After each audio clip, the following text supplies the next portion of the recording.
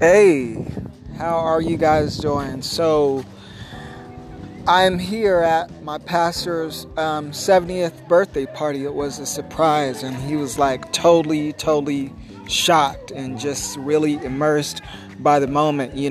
Imagine walking into a room full of family and friends and, relatives you haven't seen in a long time, and just awesome. And it's just a great reminder just how precious life is and how important it is to celebrate your loved ones, because life is really short, and you never know when's the last time you're going to see someone. So it's very important to celebrate life. I remember November last year, we threw my mom a surprise birthday party, and she was just shocked as well, and had me thinking, like, for my I'll be 41 in December, but for my 50th I'd like a surprise party. But it's just so important to cherish life, to cherish those in your life, because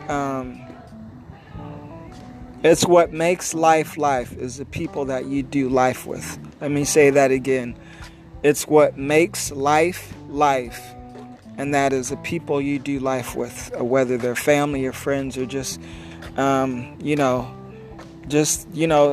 awesome, the people that God brings in your life, and it's good to celebrate them. You don't necessarily have to wait for a special occasion, but just to, how good it feels to just let someone know that you're thinking about them, just to let someone know that, you appreciate them. It's a great feeling. Someone once said that one of the most selfish things you can do is give, because of the gratifying feeling that comes from it. So just want to encourage you.